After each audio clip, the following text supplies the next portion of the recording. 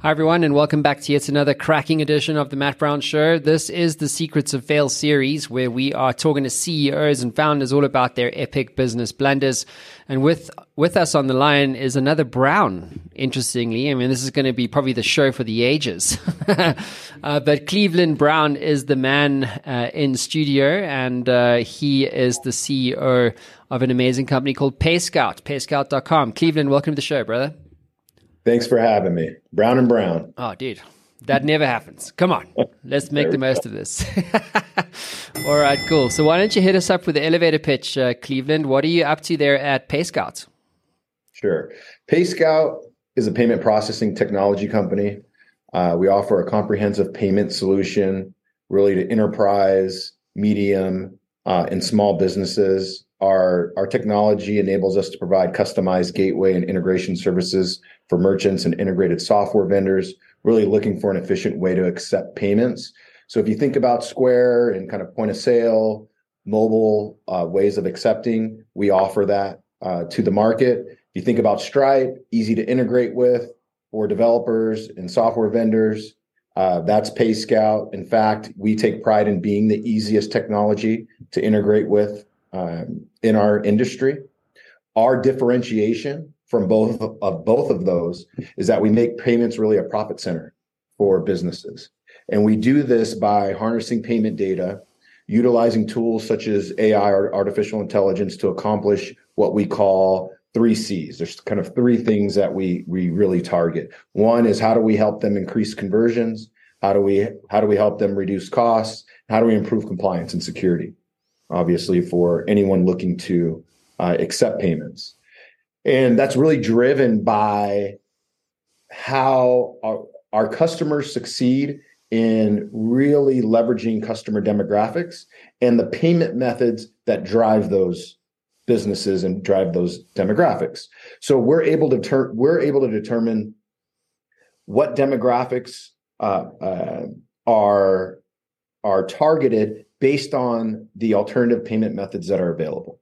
Okay, so a lot of people don't know that there are over 200 alternative payment methods worldwide in terms of accepting payments for a business. And to give you an example, a lot of people don't think about it, but if you think about the different demographics, Gen Z, they're now using BNPL, which is buy now, pay later. They use digital wallets, peer-to-peer platforms. Gen X, they're using credit cards, debit cards, big loyalty card consumers. Baby boomers, they're traditional credit cards, ACH, which are electronic forms of checks. And if you look at different verticals, such as medical, just giving you an example, they use HSA cards to accept payments for different types of services. So what people think about traditionally of how to accept payments, we actually look at all of the different payment methods that are available, look at how they apply, highlight the correct ones to drive conversions, and ultimately reduce costs for businesses. And ultimately, when we're able to do that, then we're also able to enhance compliance based on how those customers come into the ecosystem. We're basically the security backbone in the industry. We assist companies as large as Johns Hopkins University, Johns Hopkins Medical Centers, Kaiser Permanente, Verizon, you name it. We're managing those ecosystems behind the scenes. So elevator pitch, think of payments, think PayScout. Beautiful. Cool. Cleveland, so let's get on with the meat and the potatoes, dude. So what is your story of fail for our audience around the world today? Wow. This is one of my favorite ones. I actually lecture about failure as well at different universities. And it's a great question. And let me preface my story just really quick with an accomplishment at PayScout. And this is something that we set out to do. And we really wanted to build a cultural framework that built a great workplace, really to recruit, retain, and grow A talent. And building that cultural framework, we ended up ranking number 17 in the US for workplace culture, ranked number 1 in financial services, and ranked number 1 in payments. And this did come out of failure fundamentally. And the story actually goes back to 2008. So as we were building and thinking, as I was building and thinking about payments and the ecosystem, I had another company that I sold, a software company, and payments happened to be part of that. And I wanted to expand payments globally, like really look at this global ecosystem of payments. Wanted to take on larger customers that were in travel and tourism. And what I had identified as a gap was it was very difficult for companies in this particular arena to be able to accept payments from all the disparate countries, right? They might have people from China on their ship or from Brazil or in the Caribbean, US, Europe, et cetera. So it was something that I wanted to go out and solve. And I started in the Caribbean. So I had contacts there. I was able to sit down with ministers of finance, economic directors, bank managing directors, and really talk about their the current system they had in place and how could we enhance that to be able to resolve this for them. And I went out there and sat down with the different parties, and I was buttoned up. At least I thought I was buttoned up. I had my presentations ready. I knew the technology. I knew the risk systems. Had all of the parties that were needed to execute what they needed. Had it all in place. Did my presentations to all the different parties, and was ready to go to work. Let's go. Let's implement this. Here's the plan. We're going to put this plan in place. So after we agreed that yes, we're going to go in this direction, I really started to try to implement the plan, and you implement it from top down, right? So you go layer by layer. Here are the steps. Here's what we need to do.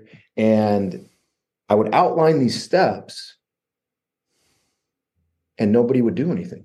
No one would do the work or take the steps to accomplish this goal that we had set out to accomplish.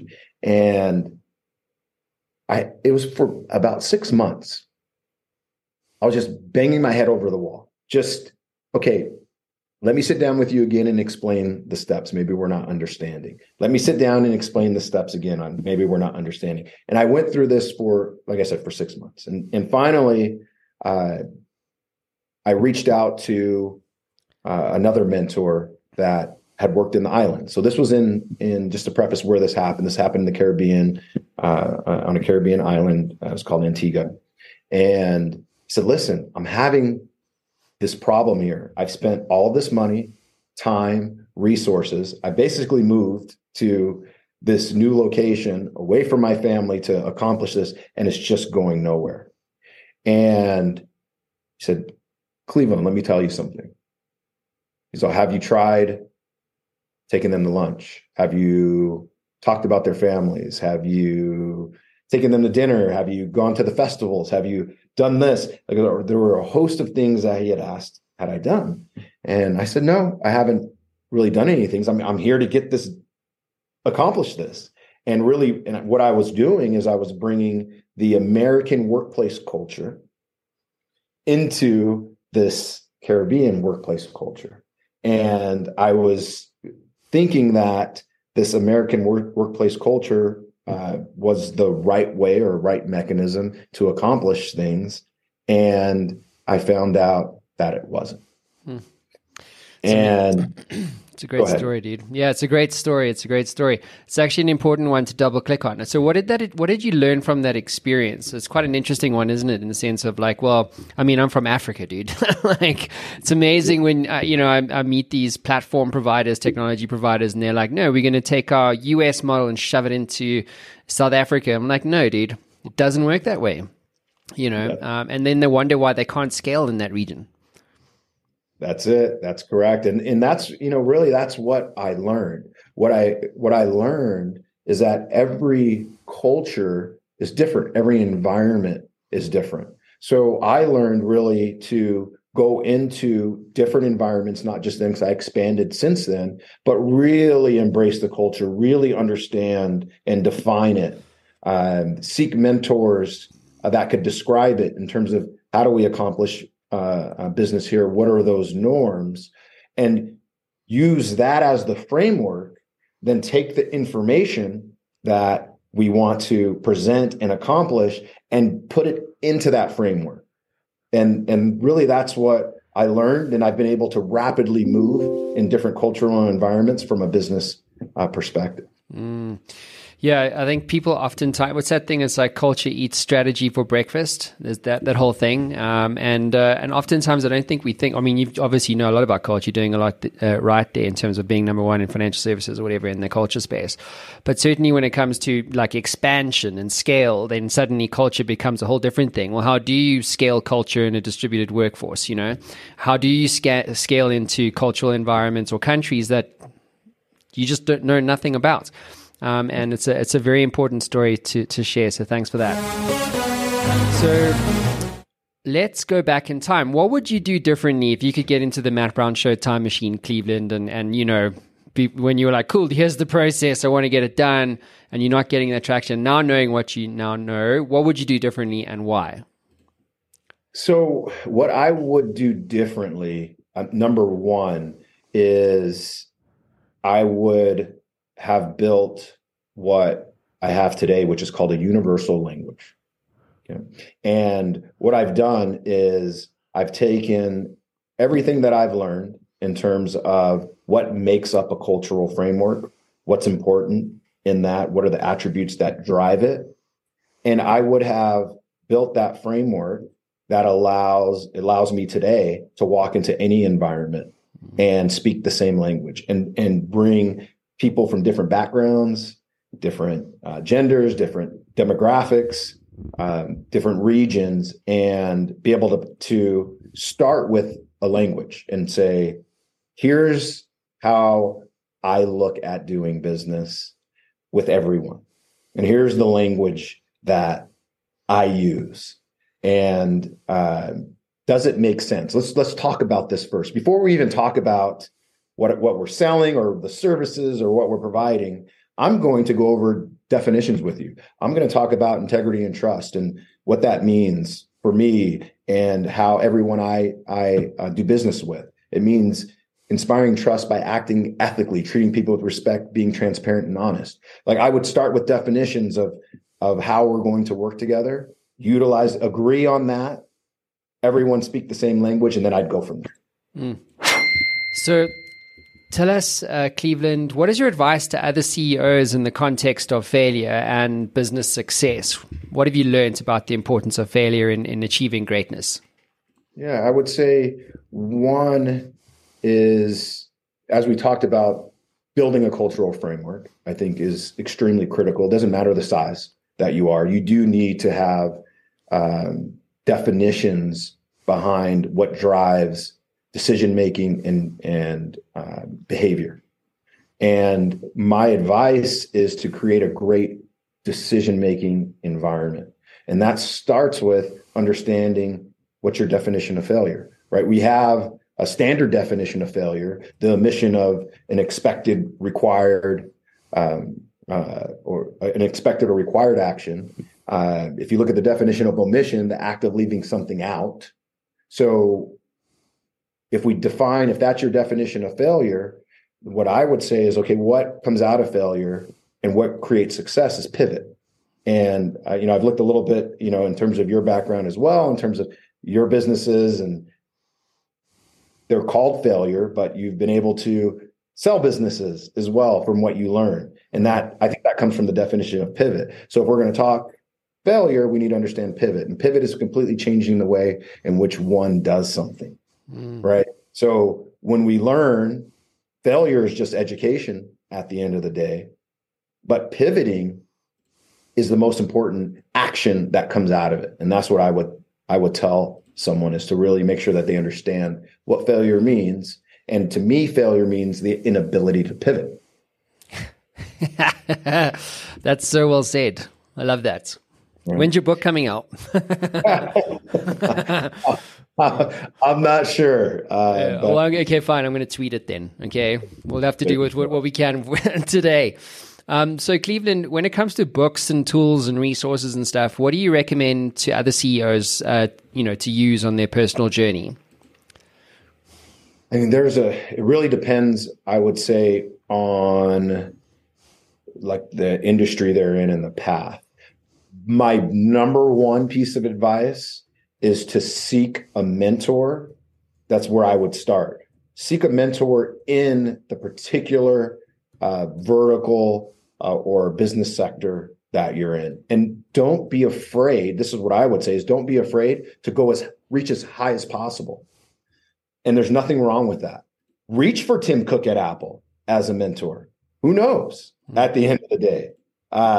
It doesn't matter what industry you're in. That's my advice is find a mentor. And then through those mentors, you'll get the tools that you need. If you don't, let's say you don't reach Tim Cook, but you reach someone from LinkedIn or whatever it may be. It doesn't really matter at the end of the day. The whole point is that's my biggest piece of advice.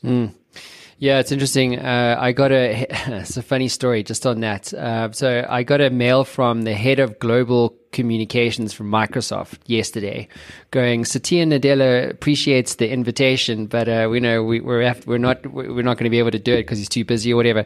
But I was like, I got a response from the head of global comms for one of the biggest companies in the world. Imagine having Satya Nadella on Secrets of Fail. You know what I'm saying? So if you don't ask, you don't get. It's like if you go, like my wife's always at me because if I go to like the car park outside of a shopping center or whatever, I will always look for an open parking spot right outside the front door. And she's like, oh, it's too busy. No one's ever going to you're never going to find it. I'm like, and then you don't find it all the time. But if you go and look, there's someone else who's also not looking for it. You know what I'm saying? So I'm always like, go and find that parking spot, dude. That's right. Reach for it. Yeah, absolutely. So awesome stuff, bud. Well, look, Cleveland, thanks so much for being on the show, dude, and sharing your perspective on the importance of failure in business. You're doing amazing things over there, man. And really excited to see where you're going to be going in the future as a team and as a business. So thanks for being here. Awesome. I appreciate it. Thanks for having me. Brown and Brown. I enjoyed it. Making it rain out there. There you go. Awesome. All righty. Thanks, everyone. We'll see you again soon. Ciao.